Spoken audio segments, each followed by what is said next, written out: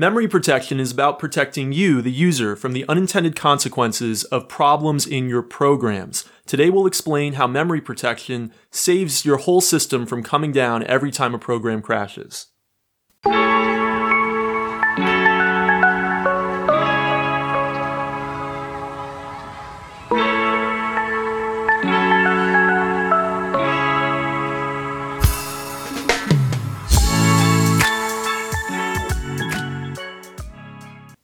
Welcome to Kopec Explains Software, the podcast where we make computing intelligible. All right, Dave, before we dive into protected memory or memory protection, let's first just start with how is memory organized in an operating system? And we're going to talk about this at a very high level. We have done 2 prior episodes that might be useful to people. One is what is an operating system? I'll put a link to that in the show notes. And we also did a prior episode on the memory hierarchy, which I'll also put a link to in the show notes. Anyway, at a very high level, the operating system is going to have 2 different kinds of memory. One kind of memory is for the operating system itself, the kernel, which is the center of the operating system, the device drivers, which are used for communicating with hardware peripherals, and then another layer of memory, and there's really more than just 2 layers, but I'm keeping this at a high level, for all of the userland programs. So these are programs that you use like your web browser, your word processor, your spreadsheet program. All of those are going to be in a separate area of memory from kind of the core of the operating system. The reason for that is we don't want any individual program to interfere with the core of the operating system. But it goes a little bit further than that. There also are individual slices of memory for each userland program.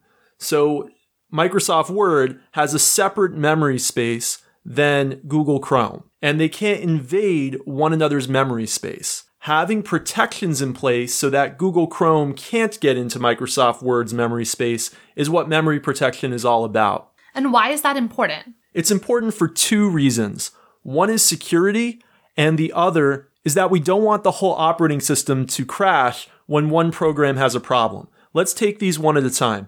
First, let's talk about security. If all of the programs on your computer were using the same memory space, then they could interfere with one another's operation. Now, somebody could do that accidentally, so one program could accidentally interfere with another program's operation, but that could also happen maliciously. If all programs are using the same memory space, then if one program had bad intentions, it could go and actually change the memory of another program. Memory protection prevents that. So that's really a very, very important reason that we have memory protection. But the other important reason is that sometimes it's not that somebody's being malicious, not that somebody made a bad program, but their program just has bugs. Maybe it has a large segment of memory that it's looking through, and it accidentally goes past the end of that large segment of memory.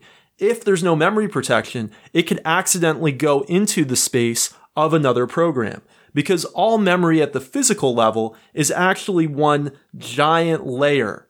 But when we break it up in software, and sometimes there's also some hardware components that can help with breaking up memory into layers, and some actual CPU instructions that aid software memory protection. But anyway, if we really were able to just go off the end because we made a mistake, which happens, by the way, all the time. It's a very common programmer error to accidentally go off the end. But if we could go off the end and actually get into the memory of another program, we could accidentally change some of the values of the other program. And if we just corrupt our own memory, and then the operating system doesn't know how to deal with us, and the operating system is talking to us and it doesn't know what's going on with all these strange values we've put in the wrong places, that can also lead to all kinds of unintended consequences. So there's 2 different kinds of things we're protecting from. We're protecting from actual malicious software. That's a security component. And then there's the usability side of this. We're protecting from mistakes that programmers made, leading to the whole system coming down. So memory protection is about protecting programs so that we can actually ultimately protect the user. So before there was memory protection, were computers just crashing all the time? Pretty much, yeah. So if you go to, we'll just talk about personal computers today, but if you go to the early days of personal computers, so we're talking about the 70s through to the late 90s, most operating systems that consumers used did not have full memory protection. If you were using DOS or you were using Mac OS in the 1980s and one of your programs crashed, it would tend to bring down your entire system. You would actually have to go and physically sometimes restart your entire computer just because one program crashed. That was obviously not ideal.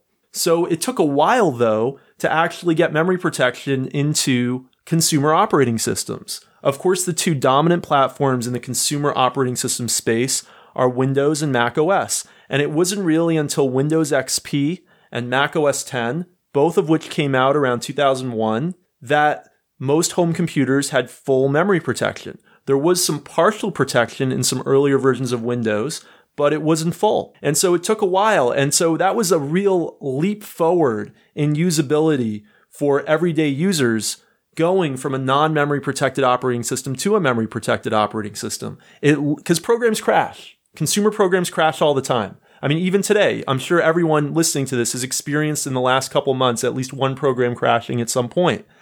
Back then, happened to be a lot more software bugs. We could say that software engineering has gotten better. There's still tons of bugs, of course, but I think it's not as common for programs to crash as it was back then. But it was a double whammy because not only did the program crash, but then the entire operating system crashed.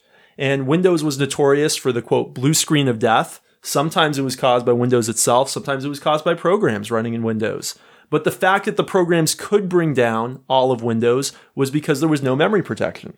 So why didn't they include memory protection in the beginning? Yeah, there's a few reasons for that. The first reason is it's just easier to implement an operating system without memory protection.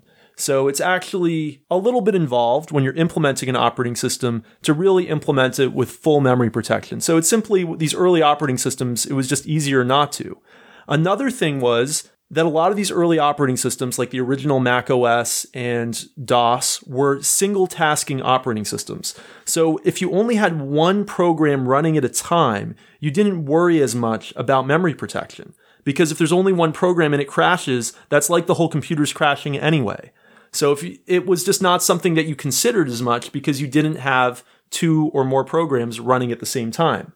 Then another thing is sometimes they would actually use the shared memory as a way of what's called inter-process communication. A way for one program to communicate with another program was actually done through using memory that both had access to. So if both have access to the same memory space, obviously there's not memory protection. But this was actually used as a convenience mechanism for programmers to get data from one program into another program while both programs were running at the same time. So there were a few different reasons, but ultimately it's just that these earlier operating systems were more primitive. They weren't as technically advanced. There is some small technical overhead that comes with implementing memory protection. There's a small performance hit that comes with implementing memory protection. And I mentioned earlier that there are hardware supports for software implementations of memory protection, and really early personal computing hardware, the CPUs didn't have those added supports. So for a multitude of reasons, these were just more primitive operating systems.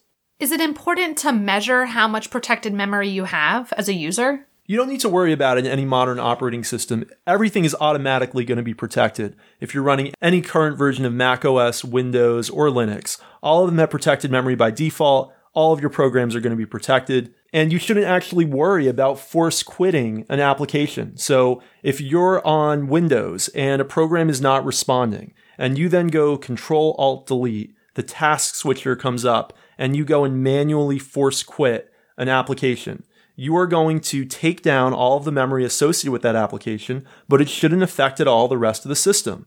So back in the old days, when you would do something like that on Windows before Windows XP, you actually had to worry that when you did that, you might actually lead to some corruption of the memory around it. Maybe it didn't really, just take down itself. Now you shouldn't worry about it at all. You just do Control-Alt-Delete. If some program has a problem and you need to end it, it shouldn't affect any of the other running programs.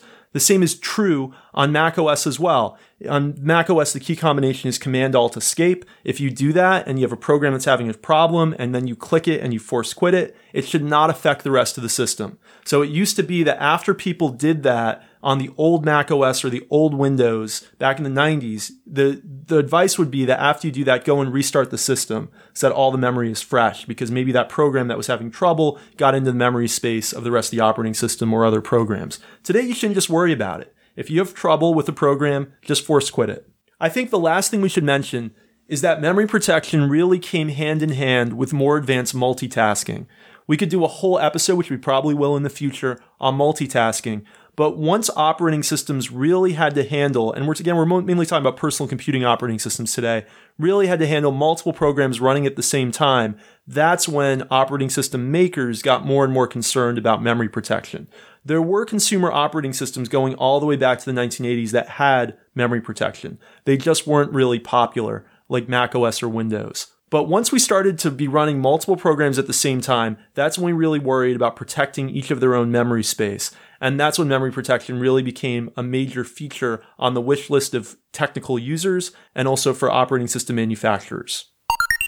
Okay, thanks for listening to us this week. Rebecca, how can people get in touch with us on Twitter? We're at Kopec Explains, KOPEC EXPLAINS. Thanks for listening, and we'll see you next week. Bye.